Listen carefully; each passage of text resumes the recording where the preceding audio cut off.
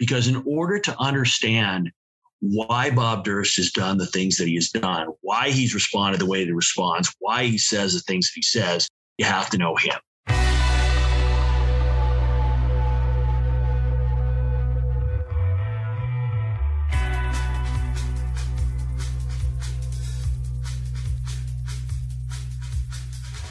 Welcome to Crime News Insider. You're listening to part 2 of our interview with the Robert Durst prosecution team. Since the recording of this interview, Robert Durst was sentenced to life without parole for the murder of Susan Berman and has been charged in Westchester County with the murder of Kathy Durst. Now let's return to the interview. Let's talk about just the magnitude of this case, because the death of Susan Berman, that's the murder, but your theory encompasses both the murder, or at least the disappearance, of Kathy Durst and the murder of Morris Black. You even allege a special circumstance which makes him eligible for a death penalty and life without parole, that Susan Berman was a witness. And Susan Berman, the theory is that when Kathy goes missing, there's a phone call placed to the dean of the medical school that Kathy Durst attended. And the dean says, yes, Kathy called me. Well, how do you know it was Kathy? She said she was Kathy. And we come to find out that Susan Berman was telling other people that she was in fact the one that made that call at the behest of Robert Durst. So she's a witness. She's helping out Robert Durst. And now your case is encompassing Kathy Durst from 1982, and then Morris Black of just how he, when he's backed in a corner, he kills. Eugene, I have a question for you. You said that you kind of organize all of this discovery. How do you go about doing that with a case of this magnitude? Well, I mean, wait, Eugene's not allowed to talk. Well, I think fine. What made it easier was because it's 3 distinct cases. We've got all the discovery from the Westchester County DA's office regarding Kathy's disappearance. Mm-hmm. So that came up in 27 boxes that were sent over to us. And so we organized that. And then there was another 17 boxes that came out of Galveston. We actually, all of us went to Galveston early on in the case to meet with the prosecutors in Galveston to go over the materials that they had. So we were there for about a week with a couple investigators to go through all the materials, make sure that we have a copy of everything that was in their possession. So we covered those 2 cases with those agencies. And then we have obviously LAPD's Robbery Homicide Division that put together their own discovery. And they kind of split their discovery up into a 2000 investigation. So the investigation that took place shortly after Susan Berman was actually murdered. Mm-hmm. And then after the case went cold, then they reopened in 2012. So we had a 2012 set of discovery as well. So it actually, if you look at that, it's kind of like 4 separate, areas of discovery. Exactly. So it made it easier to organize it that way. Slightly easier, though. Yeah, you make it sound so easy. How many pages of discovery? I think there was over almost 190,000, if I'm not mistaken. Eugene he's underselling what he did, because getting the discovery and organizing it is one thing, creating it into a searchable PDF is one thing. But, as you know, a lot of police reports that are handwritten are not searchable, and notes aren't searchable, et cetera. So he had a massive spreadsheet going, which cross-referenced subject matter by Bates stamp range, et cetera. So you could go into a Excel spreadsheet, word search that, and then find some handwritten notes somewhere within the discovery. So he did a fantastic job. That's really smart. Wow. And did he share that spreadsheet with the defense? I'm just kidding. I'm sure they would have wanted to see it. They would frequently at the beginning of the case, throughout the case, they would get up and they would say, "We weren't given, this is an abomination. We were never given this discovery." And Eugene would stand up actually January 5th, 2017 at Bates stamp, blah, blah, blah. They would literally, this happened about 10 times. And then all of a sudden, they stopped saying it. They stopped saying it. Yeah, we really, like we said, we invested a lot of time on the front end on getting all this stuff in order, because we knew it was going to be a trial from the start. And so we knew that we really needed to make sure that we were in a position to be able to quickly find what we needed. When you guys starting the trial, how long did motions take? Days? Like how many days did you talk about motions? I mean, we litigated probably more than 100 complex, thousands of pages of, we have motions that were 400 or 500 pages long. Wow. with exhibits. And then we would have oppositions and responses and replies. So we started litigating motions almost instantly, and we litigated everything under the sun. And most things repeatedly. And did you do that purposefully just so that you could foreclose issues popping up? Yeah. So we had a plan from the start, pretty much, of what we wanted to do. And that involved, we're going to bring in this evidence. And we wanted to make sure that we litigated this evidence as early as possible. So one of the things that we needed to do was we wanted to litigate the admissibility of the statement in New Orleans.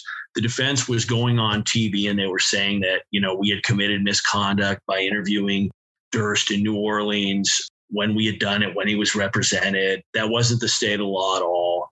And so that was, again, one of the issues where we started filing motions and we pushed to have all that stuff litigated. So there were 4 big issues in the case. The first issue was bringing in the situation with Kathy. By charging the special circumstance of witness killing, that automatically meant to prove the witness killing, we had to litigate all the stuff about Kathy Durst. So instead of having to do an 1101B motion where we're saying we want to bring in the issue with Kathy Durst, we special circ the witness killing so that they would have to sever it. And there's no way they can do it. And just so our audience knows, some of them may not be lawyers. 1101B motion.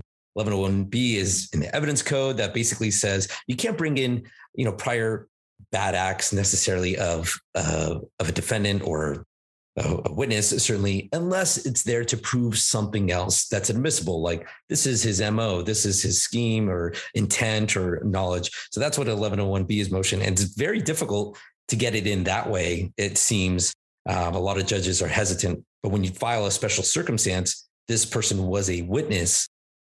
Now you have to prove that underlying murder. Right. So we did that. And then as a part of that, once you're bringing in Kathy, then she's in essence a murder victim.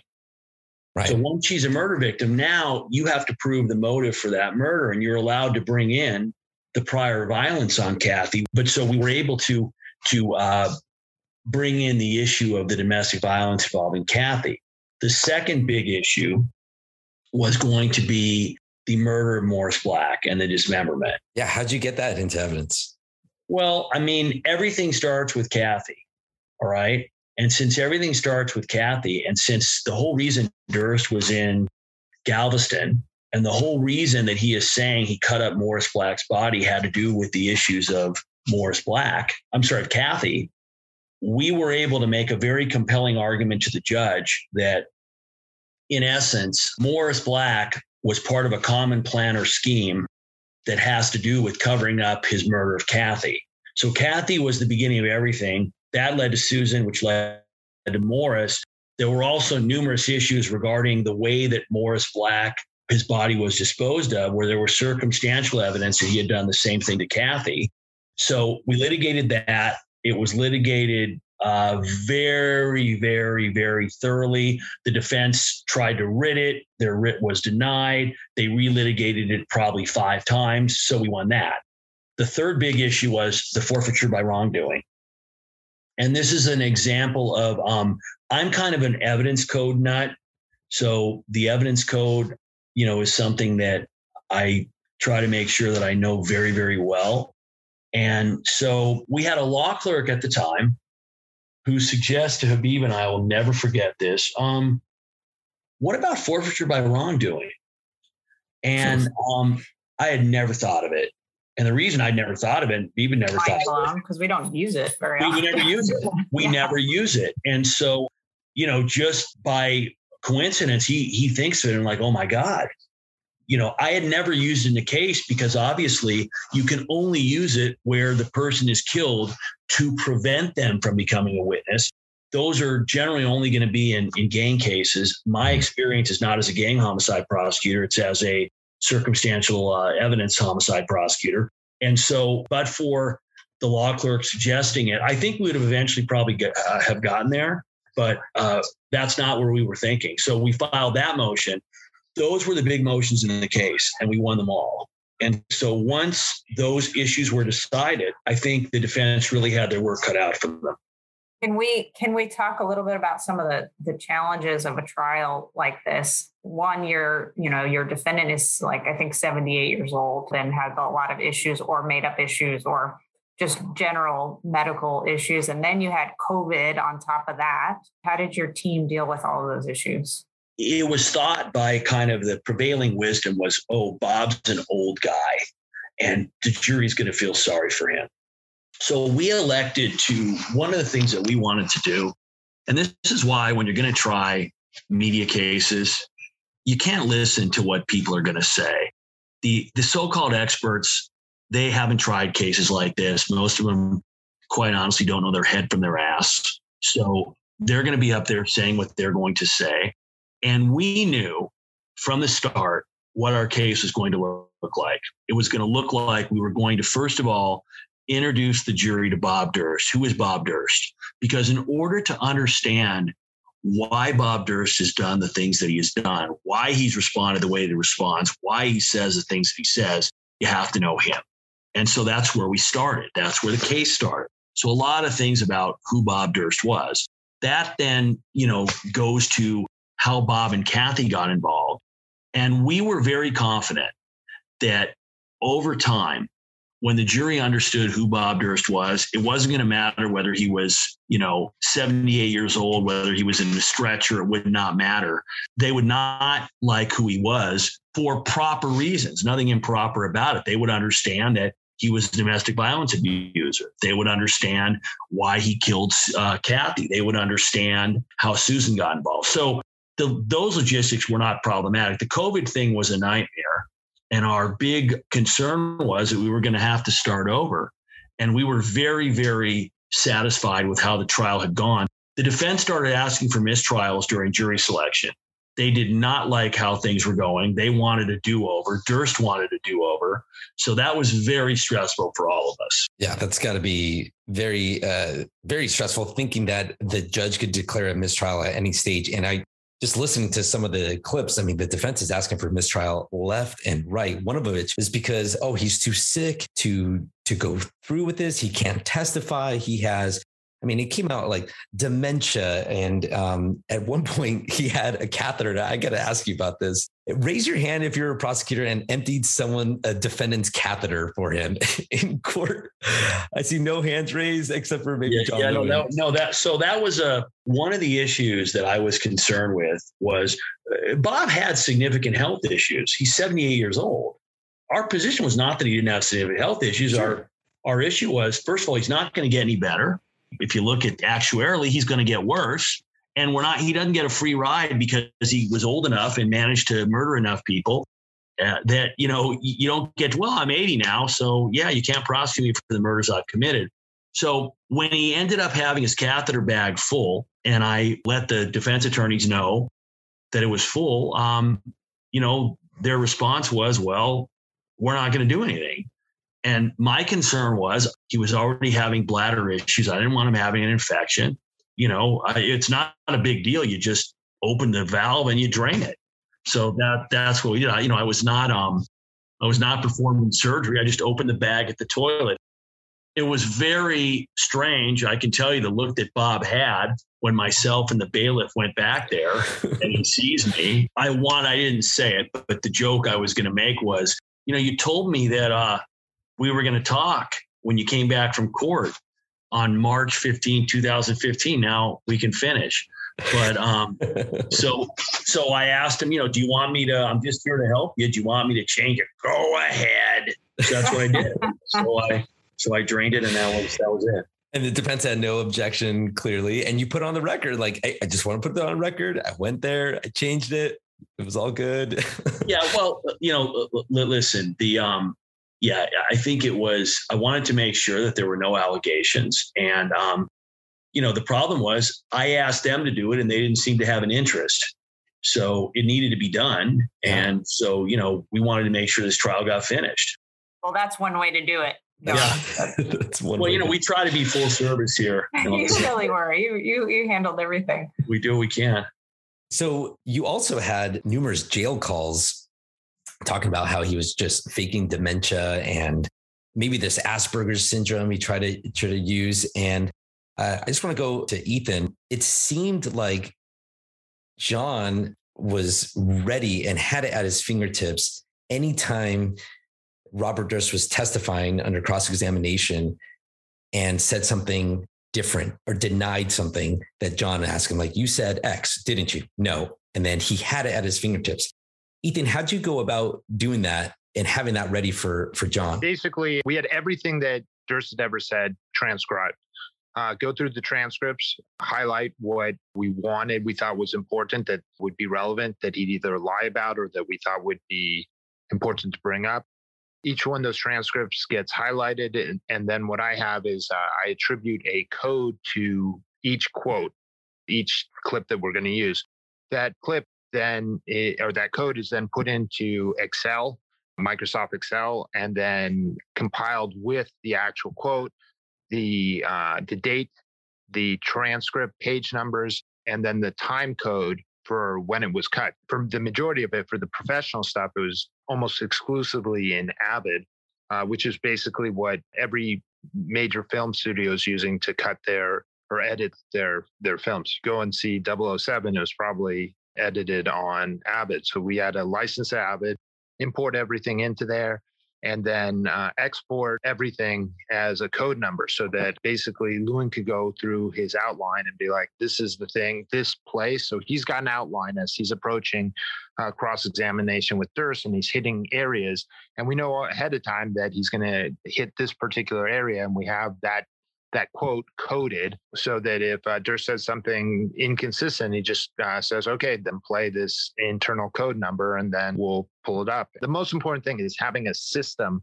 of organization so that we're on the same page and we know exactly what we're going to put. I mean, if you have 800 clips of Robert Durst, it's basically worthless if you can't pull up what you need when you want it. Sorry, that was a long answer. I'll give you the TikTok answer. So Ethan did a fantastic job of categorizing each clip that John potentially wanted to use it and assigning a code number. And John could then put those in his outline. And when he wanted to impeach him with something, he could just pull up the code, ask Ethan to play it, and Ethan had it at his fingertips. And some of it was even, or it seemed, just listening to it on replay, it would be of something Durst testified to just, a couple days ago. Would you just stay up all night and so organize basically that? Every night the trial was broadcast on YouTube. I would basically pull a clip from YouTube or pull the day's recordings from YouTube, import it into Avid, and then add to my spreadsheet on Durst. So I'd see okay, I think this is an important section. I would take copious notes during the cross-examination whenever Durst was testifying and highlight or note roughly what I thought would be important. Then when we got to that night, I would go home, just start pulling the clips and then adding to the spreadsheet, giving them new numbers, and then getting them to Lewin so that he'd be ready to incorporate them into his cross-examination plan. One of my favorite points with regard to that was there was a point when there was a objection. Lewin went to sidebar and the judge was like, hey, how are you going to impeach Durst on these statements? Because the judge in his mind was thinking in a traditional trial, you need to impeach him with transcripts. And we don't have transcripts. We don't have dailies on this. And Lewin was like, yeah, we got video clips. So I thought that was pretty cool. And the other cool part about this whole process was at its best, I could turn around something after a session. So for example, Tim noticed something that Durst said in the, I think it was that, do you guys remember what? Buried the body. Yeah, buried the body. Yeah. So buried the body.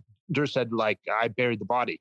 So then at our next break, I just pulled that clip and then we could play it immediately. But I mean, it's really like, it's the future of prosecution. Like at some point you're going to have lots of media, lots of video, and you're going to have to be able to marshal that evidence and be able to pull it up on a dime. You guys are the dream team. Yeah. One of the things that I think is important to note is that although you saw Habib and I doing most of the stuff in court, everybody was working extremely hard all the time. So as an example, when I'm doing the cross-examination plan took me a year of time going through it, but I'm not able, when I'm questioning him, I've got to think of where I'm going, what's my plan, what's the next move, what clips do I not want to use.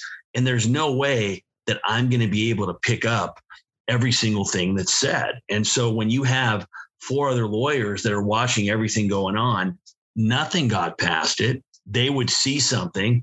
Tim might see it. Ethan would be texted, or they would pull the clips and we would be ready. So we're not ignorant to go, yeah, well, I mean, this is how it should be for every prosecutor. Well, unless you have a team of lawyers and the resources devoted to do it, this is not what somebody who's carrying 25 trials and going to trial by themselves can do. So we're not ignorant to the fact that we were kind of operating in a whole different kind of situation than most line prosecutors, even, special unit prosecutors find themselves in. All right. I have a question. How did you and Habib decide who was going to open and who was going to close? Because that seems like something you'd have to arm wrestle for. Well, I mean, how do we decide it? So, all of us are very close. We're close professionally. We're close personally. Because it was my case from the start, and I'm also the most senior person by time in the office and age on the team. I was in the end. And also weight. Wait, I'm also the heaviest. This is true. And I have maybe the most hair, which is amazing given the fact that I'm the oldest and yes, I'm the heaviest. I don't know if you guys found it distracting, but Ethan's bald head would sometimes reflect in the shot. I found it difficult at times. It was hard. I mean, I almost wanted to go, can we do something about the bald guy? It was really, I'm trying to do cross-examination here. It was very hard. I thought Habib's comment about the picture of Ethan before and after that was awesome. Pretty great. That was awesome. So to answer your question, here's what happened. The opening was, because it required a very long narrative and a lot of knowledge about the case. I don't think Habib could have done it, but I was in a much better position to do it. Closing, what we decided was that because a lot of the witnesses, particularly at the end, and some of the more difficult witnesses were my witnesses, Habib and Ethan were able to work on Habib and its closing and Ethan's closing throughout the trial. So the plan was always for them to do the closing. I like, on every case where I have another lawyer that works with me, I always do rebuttal because my view is it's the last time and you cannot pre-plan rebuttal. So that's how we worked it out. And then we wanted the other lawyers to be able to participate. Ethan had done some of the technical stuff involving the reconstruction in Galveston. And so he did that part of the closing. And that was it. That's how we kind of arrived at it. Let's talk about some other aspects of the trial, or the cadaver note. There was motions to, I think, exclude it or suppress it, and you guys won that motion. And then a couple weeks before trial from what I understand, they stipulate that Robert Durst wrote this cadaver note. And even though they stipulated to it, you guys still went into it heavily, because I mean, that is probably one of the most damning pieces of evidence. Do you think that if the cadaver note was never written, if Robert Durst never sent that note to the police, do you think you still would have won this case? Well, I mean, Jorge, if he wouldn't have written the cadaver note, then he wouldn't have been able to have been impeached by Jarecki we wouldn't have been able to get the admissions we got from him. I mean, it's real simple. Forget about whether we would have been able to win the case. We wouldn't have been able to prosecute the case. Him writing the cadaver note ensured that we had a shot. So no, that was crucial, necessary. Couldn't have done it without it. Does anybody disagree? No, I don't. I mean, so that one piece of evidence is really the linchpin for your case. Well, it's extremely important because it's not that in and of itself, it's certainly a huge issue, but it opened the door for everything else. Without that, we don't have any of the other things that we have. So that's amazing. You rarely get that in a case where the case can just turn to, I can't prosecute it, to I got this guy beyond a reasonable doubt and I could build a case. That's amazing. All right. So let me go to Durst's testimony if I can. So on cross-examination, I mean, obviously, maybe people don't know this, but a lot of times we don't know what the defendant's going to testify to. Yeah, you interviewed him. He gave prior statements and you could prepare for all of that. But to backtrack and cover some of all these other issues that he has to cover, we don't necessarily know what he's going to say. Like, for example, he tried to claim when he was talking to himself on the Jinx, on the hot mic, where he says, there it is, you're caught. Oh, you're caught writing the cadaver note, which is what I'm admitting to right now. When I said kill them all, I really said they'll think I killed them all. Did you know any of the stuff that he was going to say? Was there anything that really surprised you when he got up there and testified? Well, first of all, I didn't care what he was going to say. Right. I already knew the whole point was I was going to cover his life A to Z on cross. So whatever he was going to say on direct, here's what I knew. He was going to have to say he wrote the cadaver note. He was going to have to say he found the body. And anything else that he said was going to be inconsistent. He was going to have to admit that he had repeatedly committed perjury. So there was zero concern with, oh my God, Bob can say X, Y, Z. Now, that being said, he absolutely shocked us. So for instance, when he admitted that he had committed perjury 5 times during this very trial, at least 5 times. Yeah. So certain things, 5 times. Yeah. So certain things you could not prepare yourself for. That was beautiful. Or when he says that he felt her cold breath. Yes. And I don't know if you guys saw the clip. My response was literally, wait, she's dead. Right. She's a stiff. She can't breathe. I mean, so he would say stuff where it was just shocking. None of us have ever seen so much perjury in such a short period of time on so many issues. We'll never see it again. I mean, I think and he's such an admitted perjurer too. You don't really get that very often. I mean, the level of narcissism and a shameless perjurer. I mean, he will. So there was a point where, and Ethan did great work and Habib in this issue regarding the reconstruction. So we were able to show that the Galveston defense was bullshit and that he had murdered Morris. And we did it by taking apart his statements about what happened versus testimony about what happened versus the physical evidence and even his defense attorney's defense experts reconstruction. But the part that amazed me was, I don't know if you guys saw this, we're showing him the animation video, and the animation video shows him grabbing the gun from underneath. But his testimony is, I grabbed it from on top. So we have it frozen where his hand is underneath it. And I'm saying to him, Bob, where is your hand? It's on top of the gun. Wait, look at the animation video. It's on top of the gun. So he's literally looking at it, looking at the sky and going, yeah, the sky is not blue. It's black. You're like, but it's blue. So he would not just lie about illogical things. You could put up a picture of a dog and he would say it was a donkey. And where do you go? At times I would just go, okay, I'll move on to the next area. So yeah, no, that was crazy, but there was nothing that he said that we were worried about on his testimony whatsoever. What was crazy to listen to about that Galveston recreation, for some reason, the defense attorneys were recreating it in court. Now, I don't know if you know of this LA case from a long time ago where you have people recreating stuff and it goes horribly south. Yeah, well, so let me tell you how that came about. This is at your suggestion, right? It was at so Bob is up there and he can't, and Dick wants to basically do a kind of a recreation with Bob like they did in Galveston. This is Dick DeGuerin, the defense attorney for Bob. Yes, correct. And so the judge says that Bob can't stand up. And Bob says, "Oh no, I can stand up." And then the judge basically in his very subtle way is like, "Well, no, the bailiff says you can't stand up." And the judge says he's the boss, and he asks the bailiff. The bailiff says no. So Bob can't really reenact it. So I say to Dick and Dave, to Chesnoff and DeGuerin, why don't one of you do, if you're going to do this, it doesn't make sense.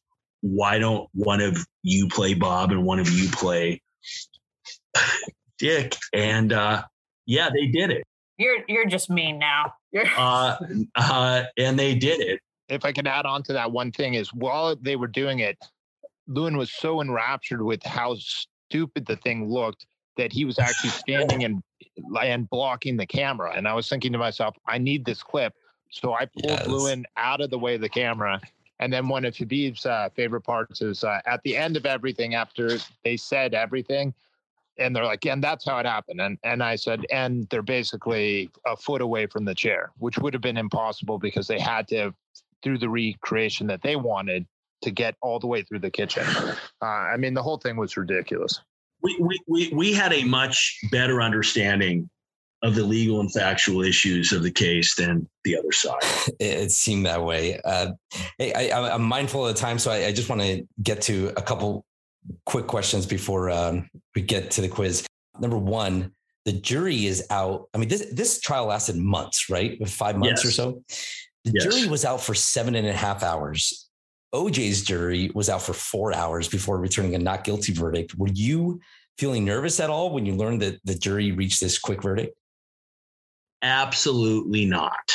There was one possibility on this case that would have been bad. Only one. There was a small possibility that we would have had one or two jurors that were going to hang the case. As soon as, which is every case, right? Which is every case. Correct. Every prosecutor's fear, right? Correct. Is there's going to be one hanger, one or two Correct. kind of outliers. Yep. Even on a solid slam dunk, which your case was, but any solid slam dunk case, that's always the fear. That there wasn't, unless we had a juror who was out of it or corrupt, just didn't get it, it was going to be a conviction. So once we knew there was a conviction, and I knew as soon as there was conviction, I knew that they had convicted him on everything, because we would have been told that, well, we've reached a verdict on X, but we haven't reached a verdict on the special circ. And we knew we had an incredible jury, and we knew that once we had, so no, there was no nervousness at all. We were very confident at that situation. One other question. Cold cases are kind of unique because victims' families sometimes have passed or aren't around. But what was it like delivering news or having family members and friends, both Susan and Kathy, around to hear what had happened so many years later? Well, it was a unique situation because it was broadcast. There was no delivering anything. Everybody knew, but we certainly were mindful of the fact that Susan really did not have many people left.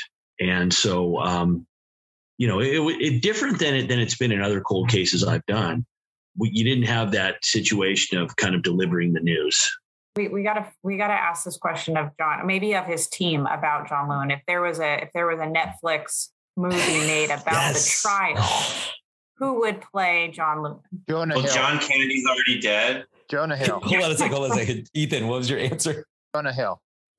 Yeah, I'm so sick of that. I'll tell you who I get. It's really demoralizing. And this goes way back. 25 years ago, a person in my office told me, who you remind me of? And it wasn't even, this probably going to be before your time. she wanted to say John Lovitz, but instead of saying John Lovitz, she said, I reminded her of the animated version of John Lovitz in The Critic. Yes. I mean, that's not who you're looking for.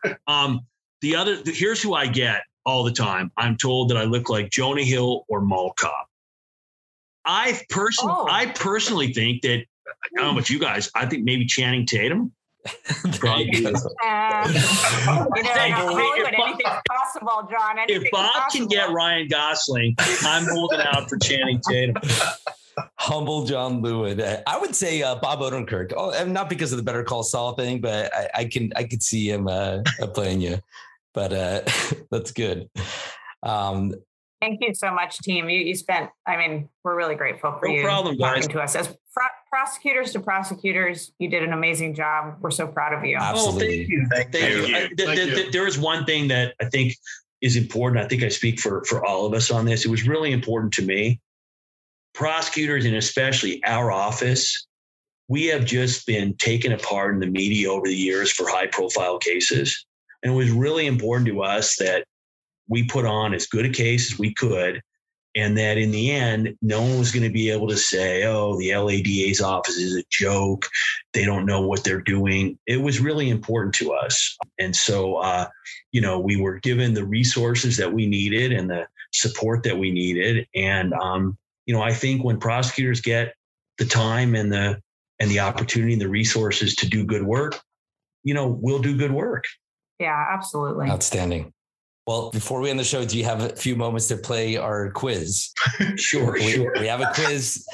So each week we look at the laws on the books. 3 are real, 1 is fake, and it's your job to guess which one is the fake. There's a theme in this quiz, and it has to do with Robert Durst and his many states where he's committed crimes. These are California laws? Nope. These are laws throughout the country. Oh, that makes it a little trickier. Okay. So pay attention. So 3 are real, 1 is fake. Okay, so A, in New York, it is illegal to commit adultery.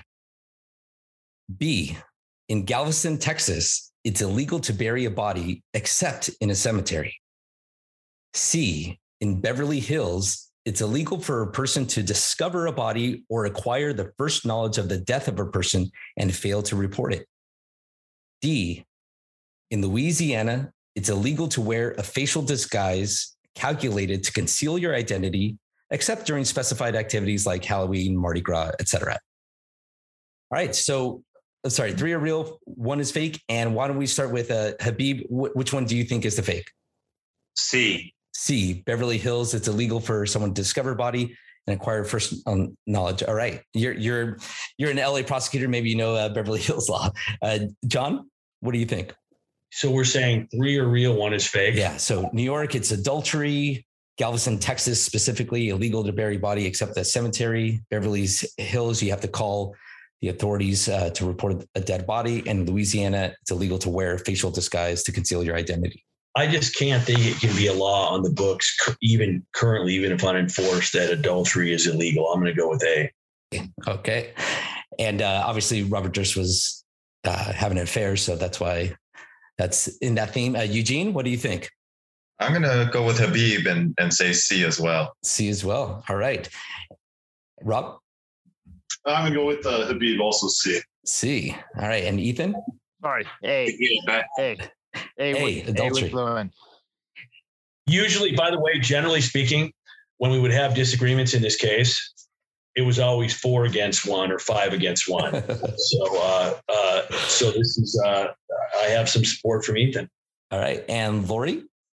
I'm gonna go with A also, New York. A. Okay. So that means you all agree that in Louisiana, it's illegal to wear a facial disguise calculated to conceal your identity, except during activities like Mardi Gras and Halloween, etc. And as you know, Bob Durst was found with this flesh tone mask that could disguise him. John wisely did not ask him to wear the mask in court. That can go bad. And you all think this one is real, and this one is on the books. Louisiana Revised Statute, Title 14, Section 313, wearing a masks or facial disguises in public places is prohibited, except for Mardi Gras, religious events, etc. So good job there. Let's go to B. In Galveston, Texas, it's illegal to bury a body except in a cemetery. You all think this one is on the books, and this one is on the books. Section 11-1 in Galveston, Texas says, it shall be unlawful for any dead body to be buried or any person to so bury a dead body within the city, except in a private or public cemetery. So that should have been another charge against Robert Durst in Galveston. Okay, and let's go with A. In New York, it's illegal to commit adultery. Lori and Habib. No, I'm sorry, Lori and John. John and Ethan. Ethan. I'm switching to now, given your order. Let's see. I know. Lori, John, and Ethan think this is real. Or, I'm sorry, you guys think it's fake, and this one is real. It's Penal Code Section 255.17. A person is guilty of adultery when he engages in sexual intercourse with another person at a time when he has a living spouse or the other person has a living spouse. Class B misdemeanor. That all means in C, that is the fake. It is not on the books for Beverly Hills, but I did find a section in Hudson, Ohio that basically says no person who discovers the body or acquires first knowledge of the death shall fail to report the death immediately. So good job, everyone. Good work. Right. All right. Good job. Thank you for playing the game. Thank you for coming on Crime News Insider, and what a tremendous job. And thank you for your service to the public and your dedication to public safety. Really appreciate it. Thanks, guys. Thank you. Take care. Take care. Guys, take care. All right. And until next time, we'll see you on the Crime News Insider podcast.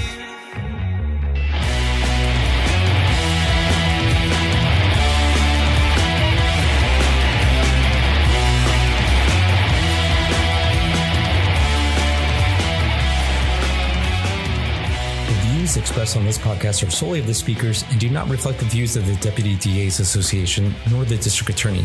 Questions and comments can be submitted through our website at sdddaa.net.